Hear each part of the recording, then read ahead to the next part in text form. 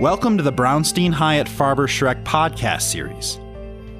Brownstein Hyatt Farber Schreck, the American Gaming Association, and the Las Vegas Metro Chamber of Commerce hosted a post-debate analysis panel following the third presidential debate at UNLV on October 19th. Moderated by veteran political reporter and communications strategist Mitch Fox, the panel consisted of Adam Hodge, Communications Director for the Democratic National Committee, Sean Spicer, Chief Strategist and Communications Director for the Republican National Committee, and strategic advisors at Brownstein, former Senator Mark Begich and Barry Jackson. How many people actually saw the debate last night? Every hand should be raised, right? It was incredible. There was no Mick Jagger in town, so no competition. So, without further ado, let me introduce our panel. Starting on my right now, based on political ideology, they're on my right. They should be actually on the other side, but you have it all figured out. It's favorable to you. Mark Begich was mayor of Anchorage from 2003 to 2009 and was then elected as a United States Senator representing Alaska from 2009 to 2015. As a senator, Mark served in the leadership of the majority party as chairman of the Steering and Outreach Committees and Oceans Subcommittee, as well as the Emergency Management and Disaster Committee. He also served on Appropriations, Commerce, Budget, Veterans, Homeland Security, and Government Affairs, Armed Services, and Indian Affairs Committee. Senator Begich is a strategic advisor with Brownstein Hyatt Farber Schreck. Please give Senator Begich a warm welcome. Adam Hodge is Communications Director at the Democratic National Committee. He most recently served as the Deputy Assistant Secretary for Public Affairs at the U.S. Department of the Treasury after first serving as spokesperson. Prior to his stint at Treasury, Adam was a Regional Press Secretary and Director of African American Media at the DNC. He also worked at the Democratic Congressional Campaign Committee in the Office of the House Majority Whip, at the House Oversight Committee, and for Senator Chris Dodd. Please welcome Adam Hodge. Sean Spicer served as RNC Communications Director since 2011, and in 2015 added the duties of Chief Strategist. In his additional role, he led the negotiations and implementation of the new presidential primary debate structure. He previously served as Assistant United States Trade Representative for Media and Public Affairs in the George W. Bush administration. From May 2005 to 2006, Sean was Communications Director for the House Republican Conference, and before that, he served as Communications Director for the House Budget Committee. Please welcome Sean Spicer. And Barry Jackson served as Chief of Staff for Speaker of the House John Boehner from 2010 to 2012, and was Speaker Boehner's first Chief of Staff from 1991 through 2001. During that time, Barry was also Executive Director of the House Republican Conference during Speaker Boehner's tenure as chairman. Prior to his return to Speaker Boehner's office, Barry served from 2001 to 2009 in the White House of President George W. Bush as the first director of the newly created Office of Strategic Initiatives. Barry is a strategic advisor with Brownstein Hyatt Farber Schreck. Please welcome Barry Jackson.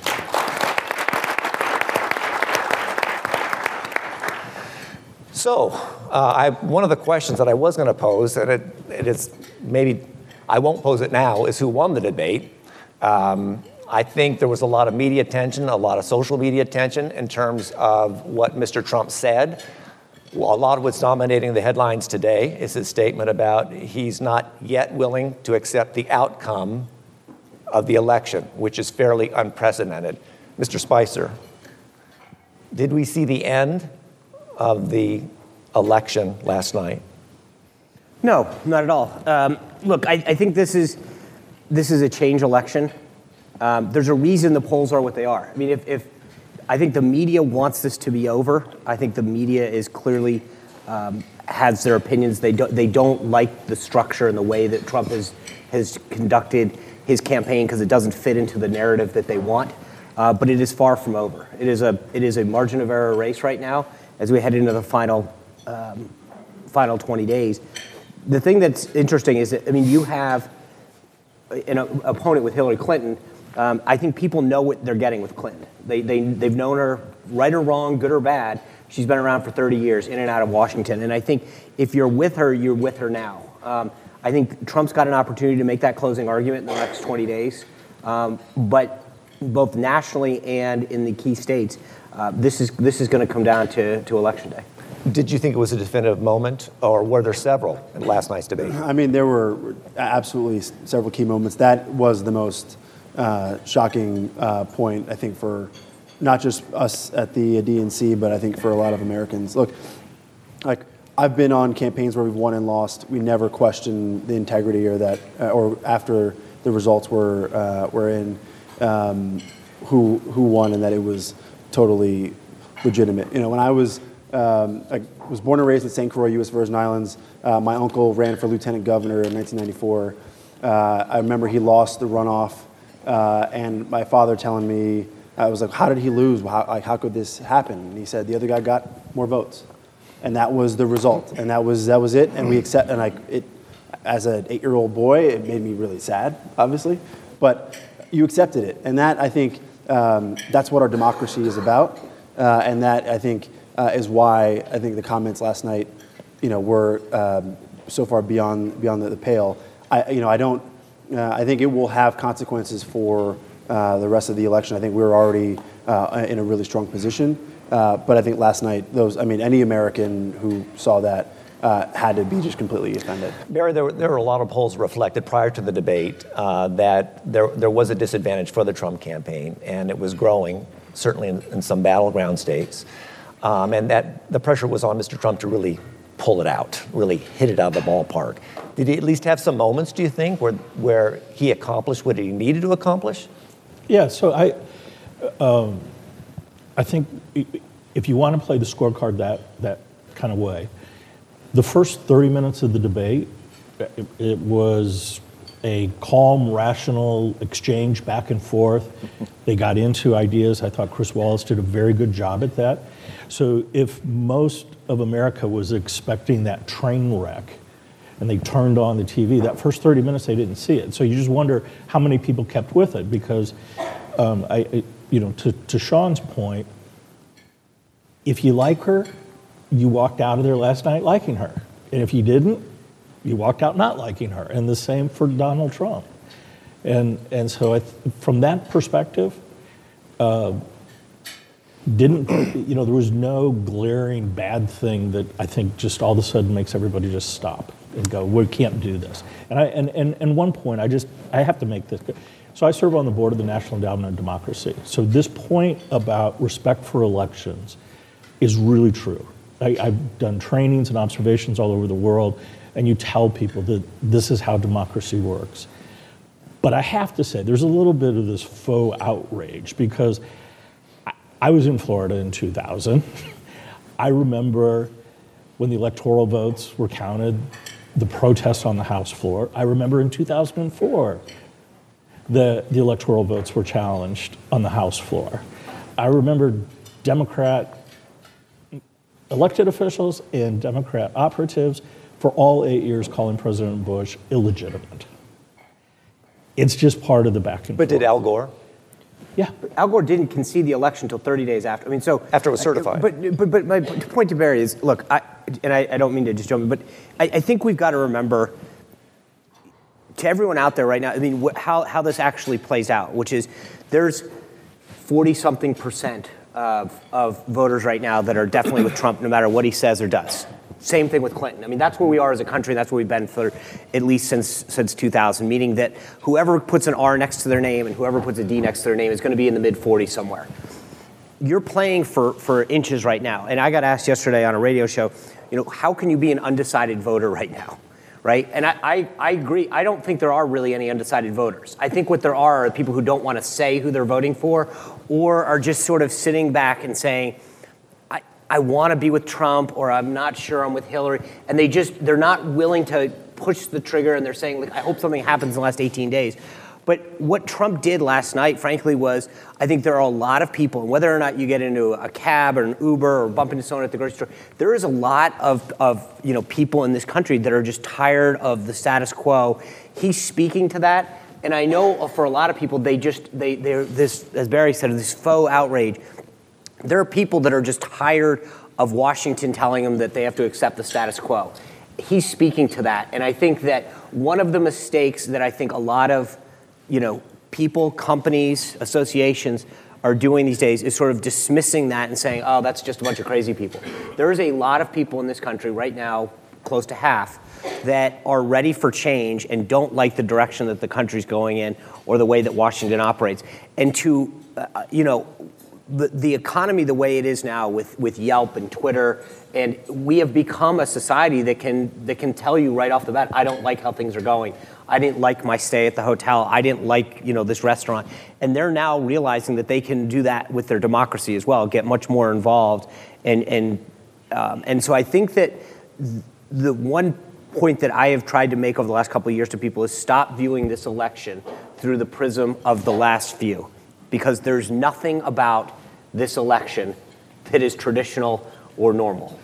Senator Begich, let me ask you about that change agent question. You and I had a conversation about the Trump phenomenon. Do you think it's fair to say that maybe both parties sort of underestimated this, maybe on the left and the right? How do you explain what's going on? Well, I think on the Republican side, they clearly underestimated it, because I think there was at the beginning of the, remember there was, I think, 16, 19, I can't even remember how many people were on the nomination process on the Republican side. 57. And how many? 57. Heinz ketchup. He knows. That's why you remember it's Heinz ketchup. But, what's, I guess, let me first make one comment on what he said last night. I someone who's run for office, won and lost. I remember one election, I prevented a runoff by 17 votes. 17, that's a couple tables here, that's it. But you move on. So in a lot of ways, when I heard that comment last night, I said, the politicos will all kind of get worked up on it. And then it will be a question of what's picked up the next day, because the way the media works is they'll find whatever that issue is. And what's happened now, for the next 2 or 3 days, this will be the issue. I think the first 30 minutes of that debate were exactly what people weren't expecting, was actually a debate. We actually had, I won't say who it is, they're in the room here, but we had an over and under of how long it would take Trump to revert back to his old pattern. And the number was 30 minutes. And actually it was 29 minutes, and then he flipped back to, interrupting and doing what he likes to do. So in a lot of ways, the debate started off, I think, in a very good position for Trump. He looked good. He looked strong. He's better than any debate he's done. Then it just kind of petered out. Now this issue has taken over all the debate of the issues. Once again, it's a substantive issue in a sense of, what's going on in the Middle East, what's going on in the economy. That's now not even on the discussion. But the change issue, and I agree with Sean that it doesn't matter if you're a Democrat or Republican, there is this desire, and it's every election is about change in some format. It's just now it's very different. People are frustrated with a lot of things. It doesn't matter if it's Washington or, geez, I'm not making enough, or I got 14 things to do today. I got my kid in 13 sports events because I got to go here and there. So frustration is much higher than ever before. So people are just looking for something different, whatever that is. And I think in a lot of ways, Trump is, I agree, tapped into that. The question is that 10 or 15% that are left, that are trying to figure out, who do I go for? And at the end of the day, people, they want to find the person that they not only like, which is difficult in this election, to be frank with you, but someone who's going to take that job and be responsible with it. That is the test at the end of the day with some of these people, because the 40 on each side are already done. They're solid.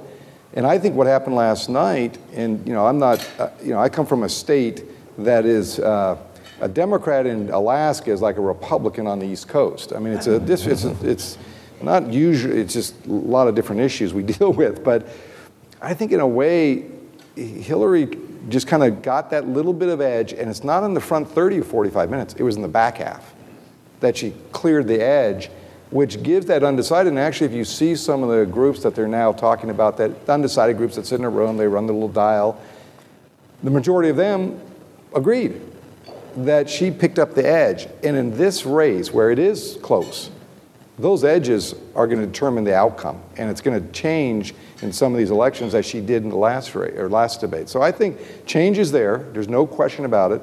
It's at a hyper level than ever before. And it's changed for the fact of we're just fed up with everything. I mean, they have a love-hate relationship with Washington. They listen to what politicians say, then they go, well, you don't like any of that.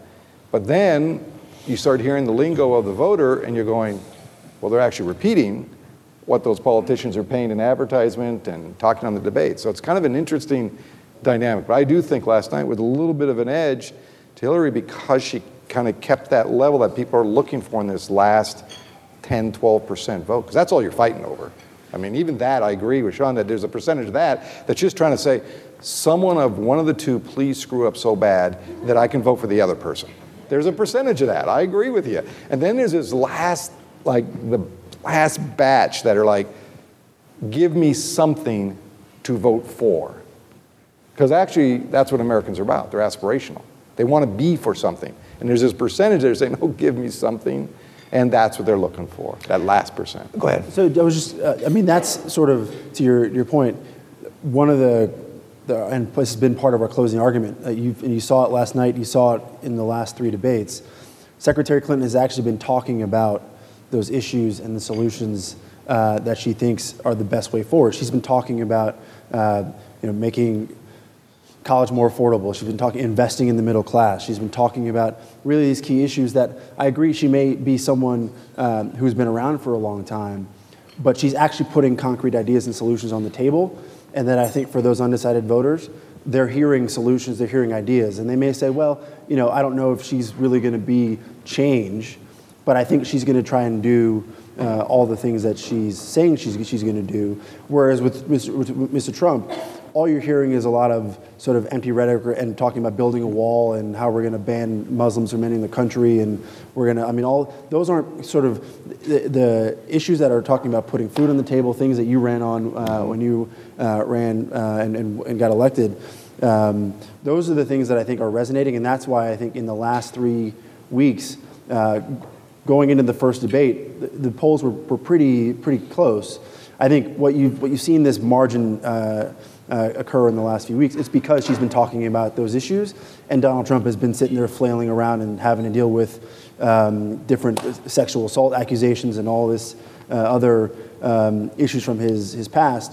Those are real issues that are damaging to both his reputation and I think his perception within those undecided voters. Why isn't she better liked? You talk to a lot of Trump people, and they can't stand her. Yeah. I mean, they say she's programmed. Democrats too. She's robotic. She can't be trusted. The crooked Hillary line has resonated with a lot of people, and they claim that any other Democratic candidate, Biden or someone else, would be far ahead in the polls. I'm not sure that Vice President Biden would actually be that much further ahead in the polls. I think, look, she's been in the public eye for 30 years. She's been viciously attacked and had more ads run against her than just about anybody else in political history. So you're going to be, that is part of that is just going to be baked in from what she's had to do. And look, the campaign recognizes that is something that we have to deal with, and that's, I think, where we see her best strength is her talking about the things she's done, whether it's helping young people in Arkansas, whether it's fighting for women and girls as Secretary of State. Like talking about those legacy issues and things she's actually done are the things that are sort of getting people to a place of comfort that she can be president. And I don't think anybody questions that when she steps foot in the Oval Office, like she will be ready for the job. I don't think you can say that about Donald Trump. The point to your question is, it's not the issues, right? It's the trustworthiness, because you don't know whether or not you can believe her on those issues, because what we find out over and over again with Hillary Clinton is that, as she said, you have to have a private stance and a public stance, that there is a trust factor with her. So it's not, in a lot of cases, especially with sort of the center left, that they maybe disagree with her on the issues. They don't trust her. They don't like her because they don't find her believable. And because I think, frankly, over and over again for the past 30 years, it's not the number of ads that have been run. It's the behavior that she has conducted herself with. And the idea that they have this second set of rules for the Clintons, that they can operate in their own spectrum, that everything's for the greater good as decided by them, and they can operate it however they want. That's what I think the bigger problem with Hillary is. It's not that you guys don't have an issue problem with the center left. You have a trust problem and a credibility problem because people don't trust her and they don't like her. And that's a very, very different than when you run for office and you have a policy problem.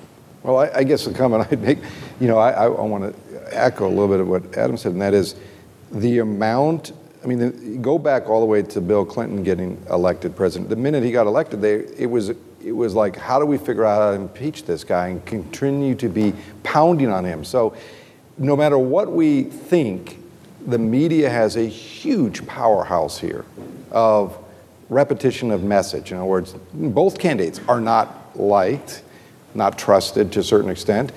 Trump is risk. That's his word that he's now associated. He's a risk factor.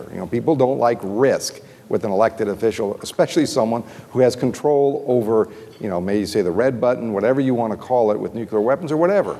People don't want someone sitting in the presidency that has a risk factor. Both these candidates have issues because the power of, this is, I don't know if it was on your list of discussion, but the amount of money now spent in campaigns. This will be billions spent in this election cycle. The amount of outside money that don't have to really be accountable to really anybody, can say whatever they want, and they do it. Kerry was a great example. The SWIFT, the issue on its military record, and the group that kind of started, that was the kind of the 527s that kind of appeared, I don't know, were kind of the first real samplings. Now we have C4s and all these groups that can just do whatever they want, say whatever they want, and not be held accountable by anybody. And so on one hand, you wonder why voters want change and are frustrated. Well, because you said earlier that the media wants to kind of get this campaign over with. Hell, the public wants to get this over with because they're fed up. Luckily, in a way, Alaska is not a battleground state, except, I will say, the latest poll shows Trump at 37 and Clinton at 36 in Alaska, which has been a Republican state since Johnson. So you go back some years here, but we don't get all the commercials. But when I travel and I turn on the TV, I want to turn it off because the amount of non-candidate ads that are inundating, and they're not positive. I mean, there's no positive ads that they put on. It's all about how to drown out, kill their opponent for one simple reason, and that is to stop people, and they will not ever say this, but how do you turn off the voter from not participating? I mean, I was at a hotel in Tahoe 2 nights ago, and I was getting in my car, and the guy says to me, I said, what do you think? And he looks at me and says, they're both bad. And I wanted to go into a little more discussion, but he was getting my car, so I wanted to actually get it. So I just said, okay, thank you very much. And but this is a guy probably in his mid-20s who's frustrated. This is the danger of this election. We can say win or lose, who's going to win, but the way it's been conducted has drawn it down to the deepest level of, I think, mud that I've ever seen. And because of that, more and more people are not participating or will not participate. And so now it's just about how do you spend the money, get your target group, get that 5%, and then beat down your opponent. So this is a dangerous precedent setting. And I think with the Clintons, they've had 30 years of getting hammered into the ground over anything they do, no matter what. And on the flip side, Trump has now gotten a little flavor of that. He's been kind of insulated, but now he's in the election process. And even last night, you could see when he got criticized, his body, I love the 2 shots they do. That's actually the best way to watch a debate because you see the opponent and how they react. He did not like his credibility being questioned about anything, because he blames everyone for everything that he's done wrong, but that's another issue. But the point is, including winning an Emmy or not winning. Not winning an Emmy. He was very upset about that, obviously. And he showed that, actually, which I thought was like, if I was advising Donald Trump, I'd say, just try to, like the first 30 minutes, just look at the camera, smile. Don't make one mouth facial expression. Just do us the favor. And then when you want to say something, bite your tongue and wait. Wait the rule. Some wait 10 seconds, some wait 24 hours. He should have a 48-hour rule because he cannot help himself. And he's actually, the commentary today was very interesting on early news. He's his worst enemy. He's consistent about being inconsistent. And then he constantly, like I said, we had an over and under. 30 minutes, 29, boom. He was already back to his old pattern, and it was like, because voters, some of them, you're right, they want to kind of vote for Trump, and then they look at him and they go, there's a risk here. Barry, let me ask you about some of the moments that were alluded to from the debate again. Quote, we have bad hombres here, and we've got to get them out. There goes Arizona. Nevada. And then at the end, Secretary Clinton was talking about him evading taxes and he didn't like it, and he said, "Such a nasty woman." Does that help broaden the base? Well, so I think part of Is that a trick question? Barry and I get a lot of trick questions. No, it's really not, and we're not supposed to say it, but there's a whole bunch of people out there that think that. Yeah. They think she's a nasty woman. I'm sorry. But they're voting for him already. But I think this is, to pick up on something Mark said, to me, watching all of this, the thing that I think is most frightening, my guess is this is going to be the lowest turnout election in modern history. And we have to remember, 60% of the people who participated in the primaries voted for Bernie Sanders, Donald Trump, Ben Carson, and Ted Cruz. And all four of them had the same message: blow the place up. Now, they wanted to blow it up for different reasons, but it was blow the place up. And if you're in this room, which I'll not in a pejorative way say, we're about as much establishment as you can get. If you don't recognize that 60% of the country is just done with us, and that's what he's getting to. So when he speaks that way, I'm not going to defend it or say it's the right thing, but you travel around the country, that's the way people talk. And they hate being lectured to that you can't use this word or that word when that's what they feel. And so as I watched that last night, all I could think about was, yes, the people who love or hate their particular candidate, they're still going to be there. But what I worried about is this, whatever the number is, 20%, 5%, they watched that last night and they're like, I can't do this. I just can't do this. You know, the polls in the last couple of weeks, it's not because Hillary Clinton's getting her message out, it's because they were smart enough to go put her in a bunker and let Trump go running around and be the focus. If they put her out there, it reminds people, oh yeah, I really don't like her. And that's what we had last night. Let me ask you about down ballot, because if you take the integrity of the voting system combined with voter suppression and a lot of other factors, there's a number of Republicans, perhaps some Democrats as well, but certainly Republicans that are really concerned about their own elections. We have a very tight Senate race here in the state of Nevada that could possibly determine the outcome of the United States Senate. Are you concerned about folks like Joe Heck here in the state of Nevada, Pat Toomey? How are they all doing? I think they're doing fine. I think it's going to be tight. But if you look at the beautiful thing about our Senate races, whether it's Mark Kirk in Illinois, Ron Johnson, Joe Heck, these guys have they've been playing their A game. I mean, there's not one of them, and I say that because, you know, if you look back the last couple of cycles, you had Dick Lugar, who forgot that he lived in Indiana, and a couple, and Mike Castle in Delaware, who would have been a great United States senator for Delaware, but didn't. You know, and a lot of these guys did not recognize the forces that were going on, whether it was in their primary or in the general election. And I think that every one of these guys, from Heck to Toomey to Rubio to Kelly AI, sort of they knew what this cycle was going to look like, and they've been on their game, raising money, back in their district, running a phenomenal race. I mean, there's not one of them that is being panned for not running a top-notch campaign. That being said, in each one of these states, it is going to be close.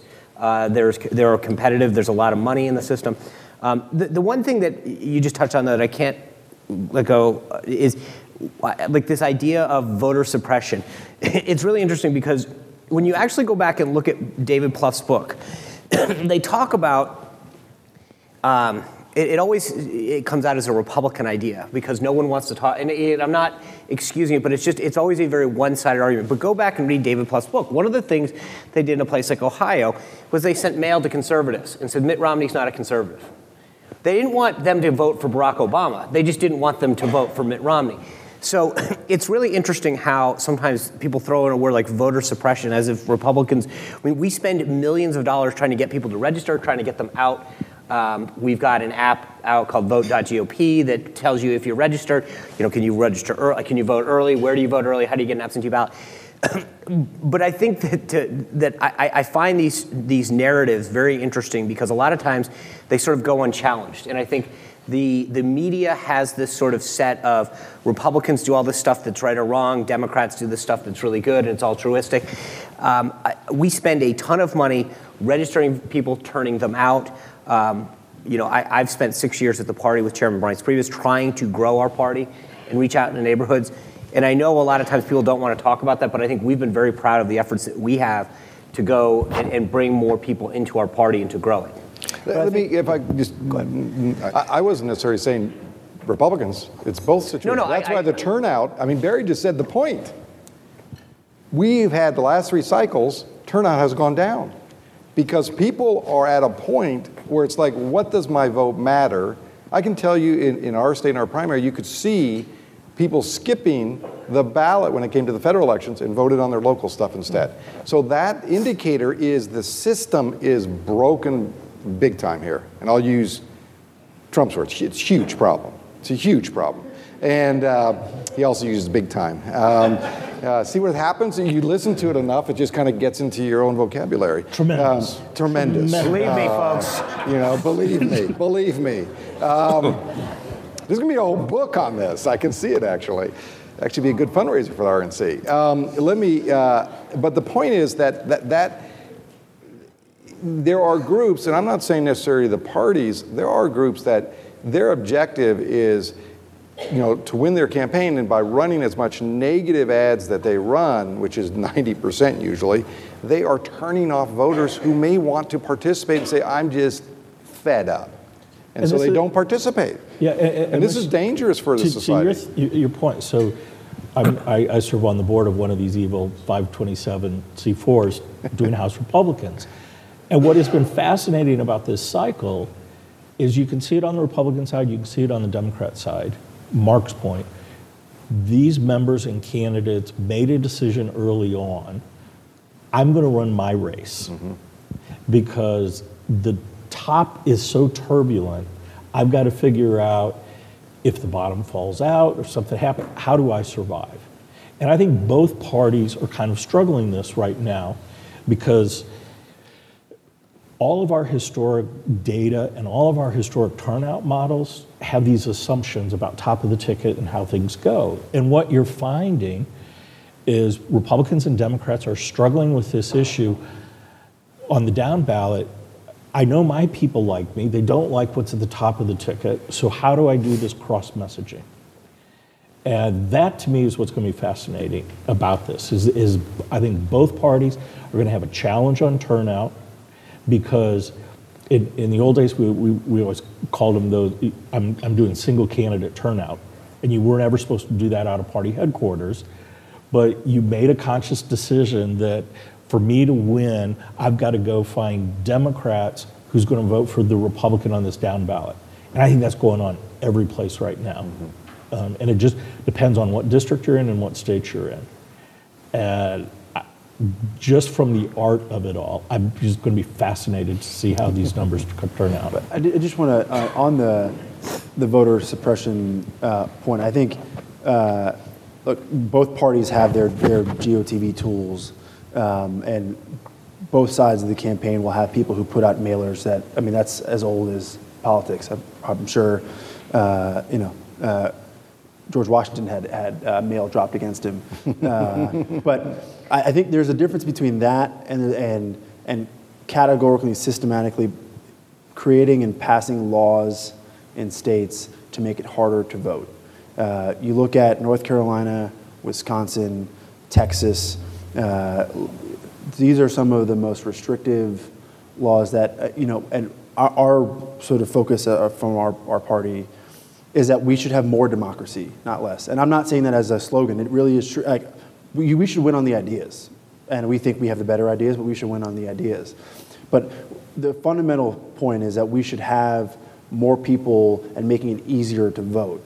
Early voting, making it easier to register and vote in the same place. Those are all critical tools that nobody should have any issue if you live in that area, and you should want them to participate in our democracy. So I think that is just one point that I just have to make. But on the sort of down ballot races, I think what you're seeing is that, especially from the presidential cycle, it's nearly impossible for those candidates to dodge what's going on at the top of the ticket. In New Hampshire, Kelly Ayotte, was asked the question, does she think Donald Trump is a role model? And she said yes, and then the next day there's a video of him and Billy Bush, and she has to deal with that. Here in Nevada. Watch it. Nevada.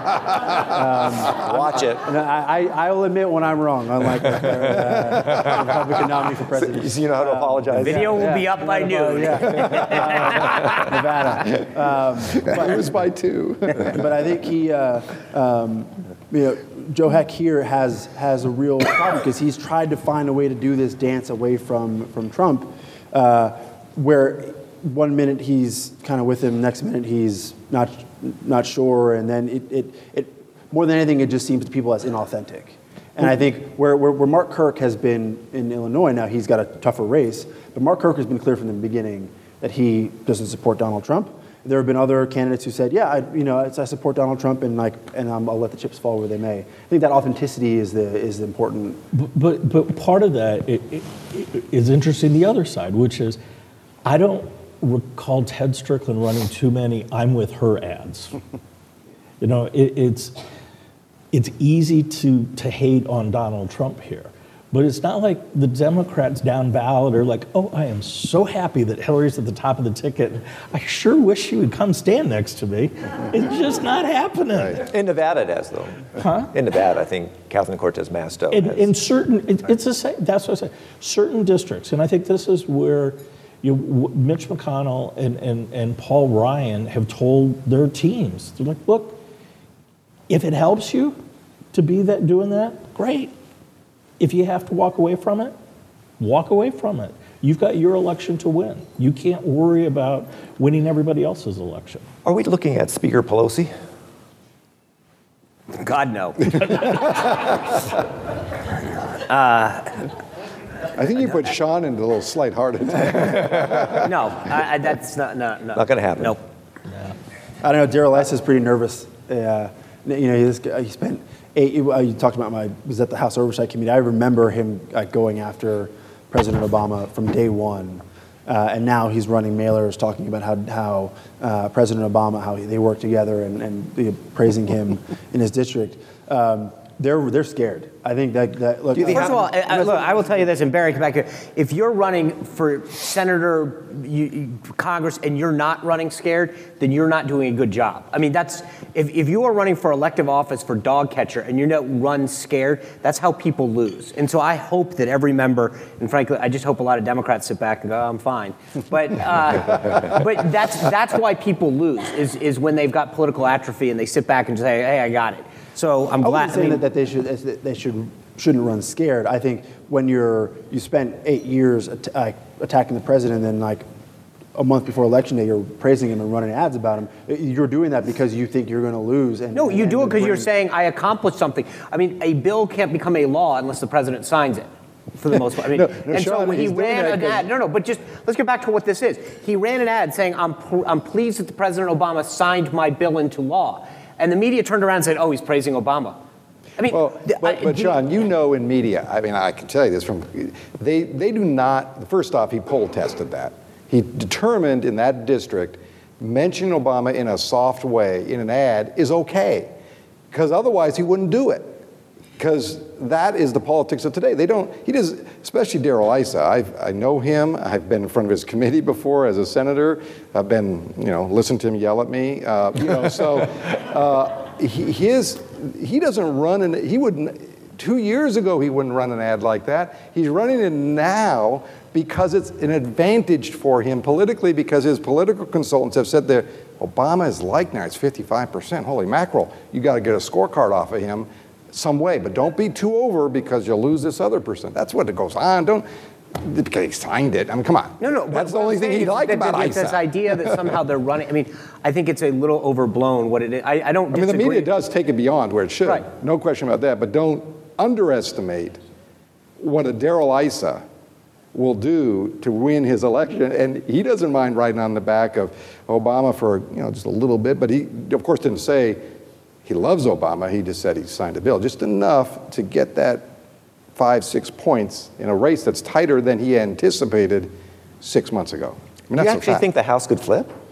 I think we're closer than we've been since 2010. I honestly think there are, especially with, I think that this is where the debate last night could actually have consequences, because I think a lot of Americans are waking up today looking at their morning paper or looking on Twitter or Facebook, and they're seeing that comment about the democracy and whether he's not going to support. And I think the bottom is going to fall out for Trump. And I think there are a lot of members that thought they were safe. This what happened to us in 2010. A lot of members who thought they were safe, they thought, I'm going to be okay, who nobody was talking about. Rick Boucher in Virginia, like a month out of election, nobody thought Rick Boucher had any. And this is again in the Barry, maybe, but because Barry is working the other side. But that was sort of like where in the last real month of the campaign, at least on our side, thought like, oh, the bottom's really falling out, and that's where I think actually where you could see some races. We're doing all the things that we need to do to put it in play.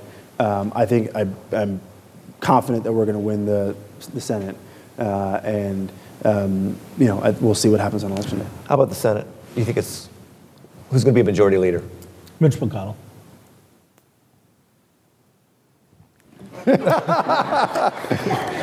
There goes that one.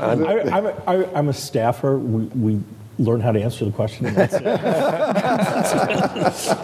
Let me ask you about the future of the Republican Party. Now, you folks might argue that there was a schism in the Democratic Party. Yes. I mean, we saw that during the primary season, and a lot of the supporters of Senator Sanders, some of their issues maybe weren't properly addressed, and there's still a contingent out there. I still think that there's some angry, upset people that think that Hillary Clinton is tied into Wall Street and didn't. Well, so let's address that first of all. Yeah.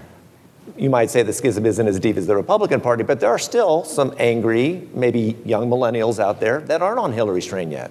Look, I think we have our system is such that people disagree and have different ideas and how they think that issues should be addressed, and that is true within our party. That is true within the GOP. I think there's no question there's a wing of the Democratic Party that wants a more liberal agenda, and they want to fight for that. That's fine. Like, we have come to an agreement and look at our platform, which is the most aggressively progressive platform we've ever put forward, and that was a meeting and a coming together of the Clinton side and the Bernie side. And I think we're running on that platform, and I think we're going to, when Hillary Clinton is elected president, we're going to govern on that platform. I think those are the issues that we're focused on. I think there have different degrees and beliefs on single payer versus what we have with the Affordable Care Act. There are different views on whether to go back to Glass-Steagall or other parts of or attacking shadow banking. Those things are like debates within the party. That's fine. I think where you get to is you come to a sort of common place, and then you try to govern on that. And that's where I think you look at our convention, that's why it was so successful in the end. We did come together. Before I let the other side, Senator, there were a lot of upset people at the Democratic convention. We saw that in prime time, that were not pleased with that process. We're not pleased with the nominee. We saw it even in Nevada. There were upset Bernie Sanders supporters. Well, I can tell you in Alaska, in our convention, there was, I think, 85% Bernie Sanders, 15% Hillary.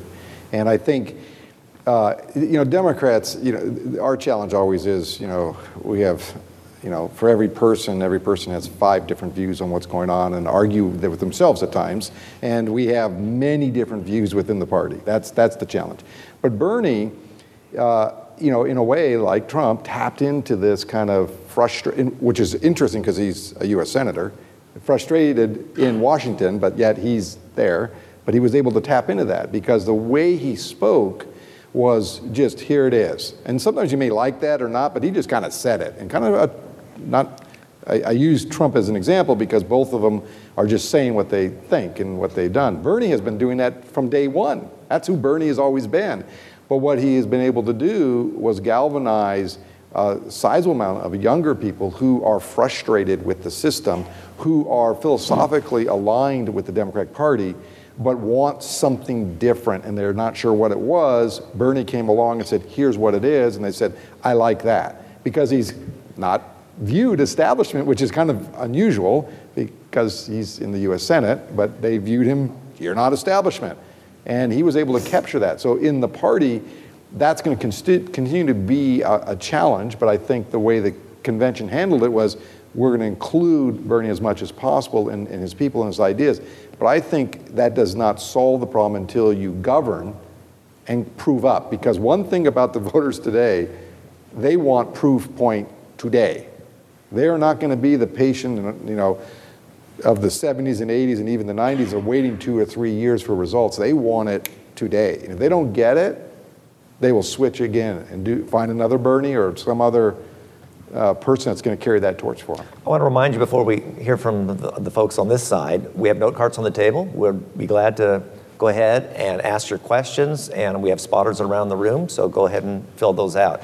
And again, on your side, here we have a schism that includes the Speaker of the House of Representatives. We have senators, well-known senators, that refuse to get on the Trump train. I mean, we had the highest elected officials in the state of Nevada, the governor and the United States Senator Dean Heller, that refused to get on the Trump train. So is this schism irreparable, or are we seeing No, look, I think winning solves a lot of problems in both parties, and in truth, at the national level. The one thing that I always find fascinating there's two issues.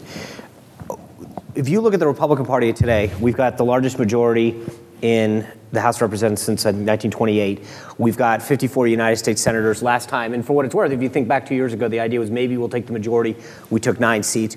We've got 66 and 99 legislators, more elected officials in this country than ever in our history before.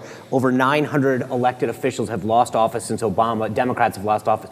If, as a party, we've played a pretty good season. The problem is we lose the Super Bowl over and over again. It's true. And the flip side for the Democrats, they've done a phenomenal job the last couple cycles winning the White House, but they get killed at the local level.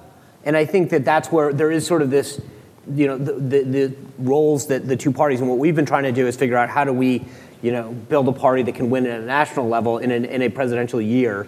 And they're trying to figure out how do we get more local folks into the pipeline, how do we get state and local officials, county clerks, all that kind of stuff. Because the problem is Senator Begich came up the way that most politicians, they run for mayor, then they move the way up. The Democrats haven't been able to successfully cover the ground. So do we have issues that we have to deal with as a party? Absolutely. The good thing for us is that there are more Republicans elected at every single level than ever before. That doesn't excuse not winning the big game, though. You still, at the end of the day, that's what the big prize is. And I think that we've got to continue to work on that. Winning helps do that. You saw the Democratic Party. Joe Lieberman was the VP nominee under Gore, then lost his primary in Connecticut and had to run as an independent. Right? You had Code Pink, all of this churn. Obama gets elected, and suddenly it's kumbaya. And that's what winning at the top helps with a lot with a party. And same thing with Bush. We went through a lot of churn in the late 90s, and then we elect Bush, and there was a lot of concern in the House and the Senate that everyone was voting in lockstep with George Bush. What happens when you win at the top of the ticket and you have the White House is it solves a ton of problems. So I know it sounds simple, but part of that churn in a party exists when you don't have that titular head of the party that can kind of calm everyone down or be the figure that brings everyone together to solve a lot of the problems. Are you concerned about the future of the Republican Party? No. And to echo what Sean is saying here, Boehner always had this thing that he would say, why can't your members all be on the same page? And he's like, look, I'm just happy if they're singing out of the same hymnal. And when you're in the White House, there's only one person in charge. And that's what's fascinating when you think about cabinet officials, and especially when they do things like pick governors as cabinet members. Like, well, I'm running this agency. No, you're a staffer for the President of the United States. And you just get a car. Yeah, and that voice matters. So And I'll go back to my state, Ohio, where it's always supposed to be a swing state. And by any definition it is, except Republicans dominate the state. And it's because Republicans at the local level are connecting on issues that are actually mattering to voters. And at the national level, we haven't unlocked that yet. And Speaker Ryan is trying to do that with his Better Way agenda. And frankly, if you're a member of Congress and you don't know how to deal with the top of the ticket, Paul has given this to you. Look, I'm running for the House of Representatives. Here's the 5 things that we want to focus on. We're going to pass these bills. And all I know is that when they go to the president's desk, Donald Trump is more likely to sign them than Hillary Clinton. That's it. And how do you translate that down to the local level and make it real to people? And that's, I think both parties are struggling with that right now. But I have more confidence on our side because the winning record down at the state level tells me we've got that formula. We just got to translate it up to the top. How do you think Paul Ryan has handled the Trump phenomenon? One kind of note on this. It is interesting. If you look back at the last election, we lost 51-47. There were 4 states, 250,000 votes. If you spread about it, and again, I'm not excusing losing. I think sometimes keeping losing in perspective is important because you've got to remember what you need to do to get yourself right and to win.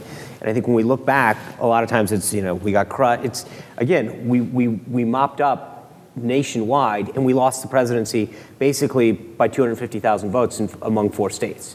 And I think that as we move forward, we've got to remember how do we grow a party in a way that sort of puts more of those states in play. And it's interesting because you look at, I was there 4 years ago when we talked about Romney's path to victory. And we had to have like a triple bank shot off of the ceiling. And it was just like, look, seriously, if we get Virginia and then Puerto Rico becomes a state before the election, and then we had it, it was, we had all these scenarios. But if you look, it's interesting. I mean, we're talking about states that Obama carried for twice. Nevada, Iowa, Virginia, North Carolina, Pennsylvania. Now, again, you may argue that on election day that we don't, and I'm not arguing, but those are states that we're talking about as being in play and part of an electoral map strategy that frankly weren't part of that same map or strategy 4 years ago. And it's interesting, I mean, there is a growth in the party and a growth in the electoral strategy that has occurred. But to that point, in 2004, Virginia and North Carolina weren't even on the map. I mean, it wasn't even a question that Virginia was a state that we thought we would win. North Carolina was not on anybody's mind. One of the key points, even in 2012, yes, we lost North Carolina, but Mitt Romney had to spend. He was doing campaign events in North Carolina in October.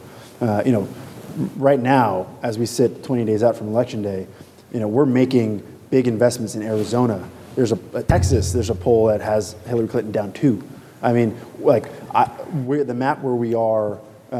Right now, there's no question that we're on offense, and the states where we are running campaigns, where we are making investments in, are states that we're happy to have if we can, but we don't need them to get to 270 electoral votes. And I think that's why I think we feel confident of where we are in the race. We're happy to be in Arizona. We're happy to be in North Carolina. We're happy to be. I don't know if we'll be in Alaska, but we'll take you. But we'll take you. But you got a congressional candidate up and there. So that's I think is why, and even a state like Missouri, right? There's a really great Senate race. We have a really great candidate running for Senate in Missouri. The polls are close in Missouri. Missouri has not been a swing state for more than a decade, and so that's why I think why we feel confident where we are, and I think that will help, to Sean's point, sort of paper over or some of the differences that we may have is when we've got a Senate majority and hopefully a House majority. Real quickly, we're going to get to these questions, but I did want to ask you about this phenomenon of early voting. I mean, they estimate, 40% of the people will have voted before November 8th. So really, what kind of impact do these debates accomplish, if anything? Yeah, it's interesting. I can tell you in my 2008 election, I lost election day and won 2 weeks later because of early voting. 1/3 of the vote came in. There were early votes, and they were tallying them up in absentees. It's actually kind of an interesting way you have to do campaigns now. You actually have kind of 2 election dates, right? The date that the early voting starts, and then election day. And so when those debates get played, also can have an impact. So if it's too late in the game, it's not irrelevant, but it becomes less of an impact. So if the debate, you do well, and it's really recognized, and early voting is starting like literally the next day, it's a powerful tool. But a lot of people they still think election day. I don't think I voted on election day in over a decade. I've always voted early, or I vote absentee. Even when I'm in town, I vote, early, because I just want to get it done. And more people doing it, especially younger generation, because they see it as convenience, right? It's not, I got to show up on Tuesday. I can just go vote, be done, lock it in. So it does change the dynamics a little bit. And debates do have, I can tell you in my mayor's race that I won, it was before really early voting took place as the level it is now. And I had a debate on a Thursday. I was behind the polls by the Tuesday. I won. And opponents will tell you it was that debate because of what they asked. It was actually a character question. It had nothing to do with substance of an issue. It was how they answered the question. One was an incumbent, one was a former incumbent. They both lost, and they both will tell you it's because that debate. And we could tell the next day, this is 03, so it wasn't really, Facebook time and all that, but we could tell calls were coming in, and people say, I never would think I'd have to vote for Begich, but then they say I'm voting for him because those other two were idiots, and there was a TV debate. So debates can have an impact, especially in early voting, depending on when they're played. And I think we're focused on turning out the early vote. I think one of the revolutions from the Obama campaign in 2008 and 2012 is that we really are getting this down to a science. We know who the voters are in individual states, and to your point. We know currently today, in whether it's North Carolina, Ohio, states where there are people, we're getting people, if you were an undecided voter, but you're going to vote early, and you saw the debate last night, you're like, I'm going to get it done. I'm going to go vote, get it over with, seal the deal. Before some other thing happens. Yeah, and I think, that's why we feel confident in a state like North Carolina. Just looking at who's turning out to vote in North Carolina, we know we're doing extremely well in the early vote there in North Carolina. And that's what helped us win in 2008. Question from a guest here. How important are Nevada's 6 electoral votes? Very. I'm not going to give any of them away.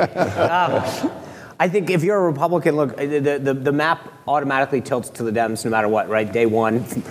So November 9th, the map will tilt towards them for 2020. And because you've got California, New York, banked some of these big states, and so we find ourselves at a disadvantage. And I think that what we've been doing, and as I mentioned, putting those 6 electoral votes in an equation this time helps us a lot. You look at okay, you take that, you take Iowa, you take New Hampshire's 4. We're looking at Maine too. So Maine and Nebraska are the only 2 states that split their electoral votes by congressional district. We feel we have a really good shot at Maine too. You're going to see Trump and Pence both will go back up there several times. We've been running ads up there, but that's one. We'll go after any of them. And I think there's another thing about directly to your question, which we're not supposed to talk about, but I will because that's what I do.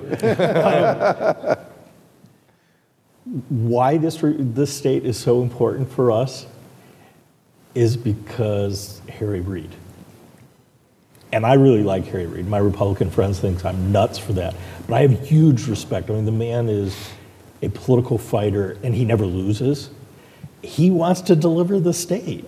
And so for a lot of us, keeping him from doing that makes the state really important to us. If we want to really get into it.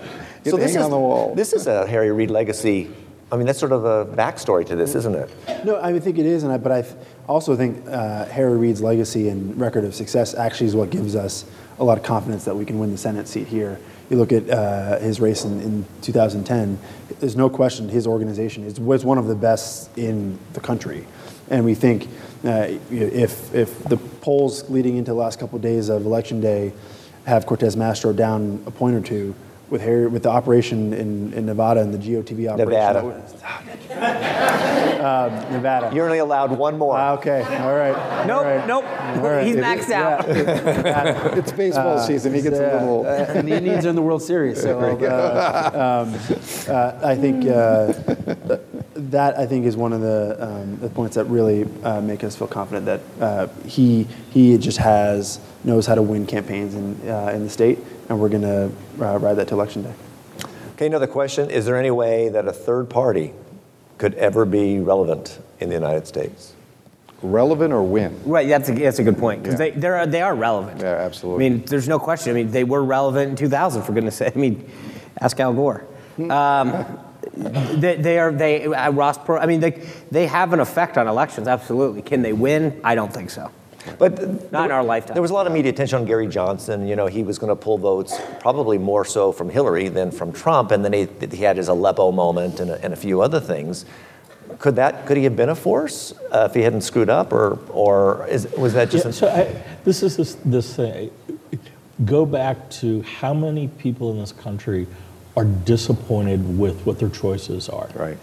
If the two parties can't address this, then I do think there's room that something could occur here.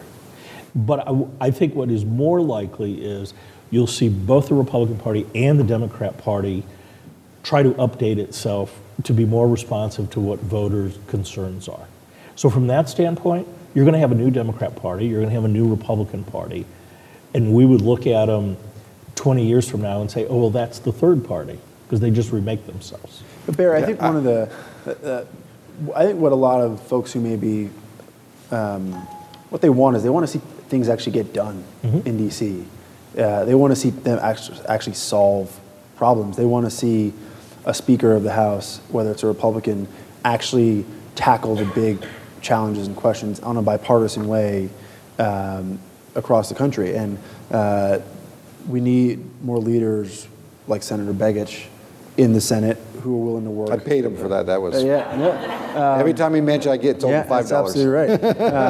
But that was I think that is what actually, and I think you would know better than anybody.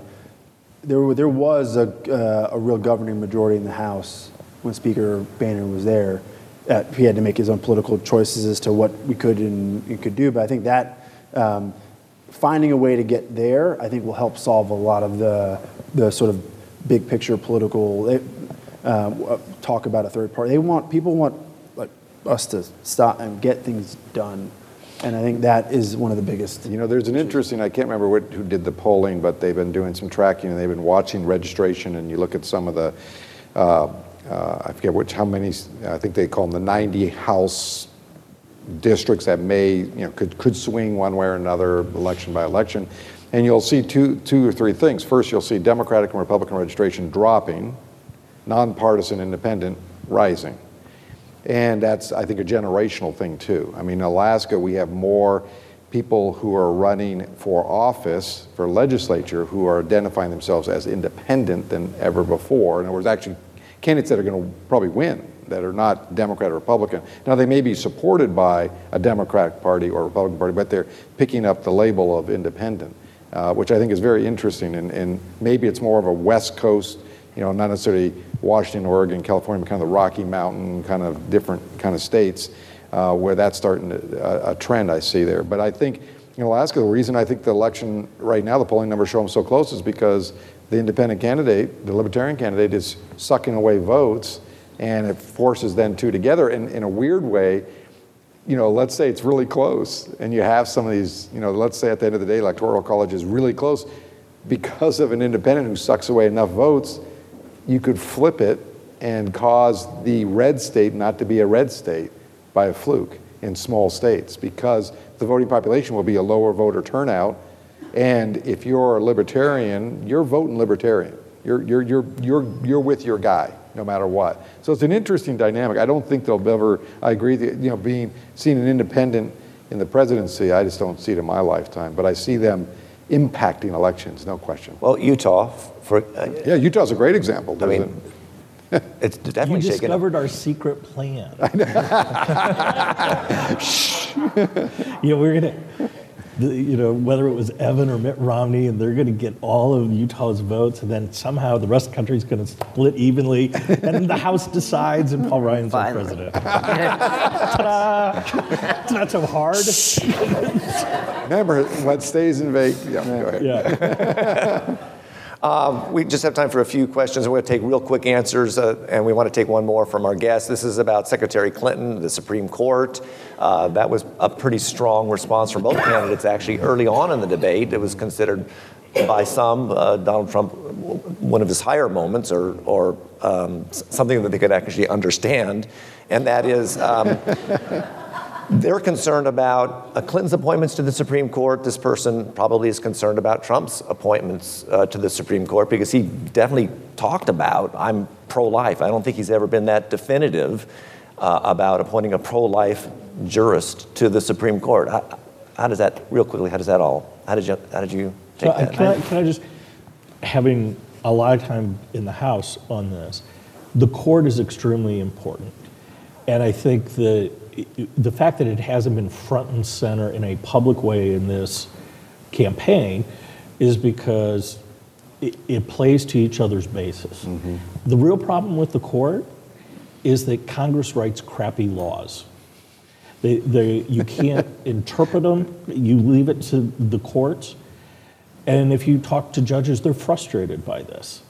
And the thing that disappointed me last night with both of their answers, neither one of them said, I want a justice and a Supreme Court that will stand by the law.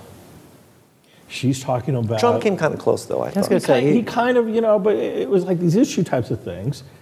And she's like, I want a court that's going to stand by the people. And I'm like, I don't know. I thought the court was supposed to balls and strike. This is what the law says. And Congress, if you don't like us, have to make these decisions, why don't you write the law clearly? Well, I mean, I will say, I thought he was very clear on that. And again, you can disagree with, but I think one of the things that I thought was very helpful last night on both sides, frankly, was if you are a strict constructionalist, if you are pro-life, if you are pro-Second Amendment, you have your candidate, and you know where he's going with the court, good or bad. And if you like Hillary talking about, I want someone to kind of have this open interpretation, and then that's your person. But I do think that I would agree with Barry that the idea that the court and the impact it's going to have, because it's not one election, these guys and women that are going to get appointed will be there and shape laws that will impact not just a generation, but I think way beyond that. Regulatory stuff, how we handle detainee, I mean everything really impacts the direction of this country, and I think that really should be an area that people recognize as a clear contrast between these candidates. Real quickly, Supreme Court. No, it was the one part of the debate that was solely focused on issues, and I think that lasted 29 minutes. But I think Secretary Clinton, holds the values of protecting a woman's right to choose, being able to marry whoever you love, and protecting the right to vote. Those are core beliefs that she has, and as the president has, hopefully as the president will have the ability to appoint a jurist to the Supreme Court who she wants to look at the laws that come forward and make a decision based on. I mean, that's why elections happen. That's why they matter. That's why those, that I think where we get into a problem, and I think Barry, you're sort of alluding to this, was that the court has become much more political than it ever was, and I think that speaks to a broader over partisanship of some of these key parts in our society. Senator Begich, you have the final statement, by the way. Yeah, I just say that I think that part of the debate was a good part. I mean, people could really see the contrast, and I think that was healthy in a lot of ways. But I'm also amazed how little the Supreme Court justice issue the Supreme Court has talked about in this election when you think about the generational impact. Because whoever is president is not going to, they're going to appoint a young person who's going to be there multiple decades, which will have generational impact because this is the seat that if it's Hillary, then obviously that person will be more moderate liberal. If it's Trump, it's going to be definitely more, as it was, that seat was occupied as. But I think it's amazing how little it's talked about, which has enormous impact that is beyond congressional powers. I mean, I just think it's amazing. All right, we've come to the end of our panel discussion. These guys did a terrific job. Can you give them a nice... Fantastic. Thank you for listening to the Brownstein Hyatt Farber Schreck podcast series. Visit www.bhfs.com for more information.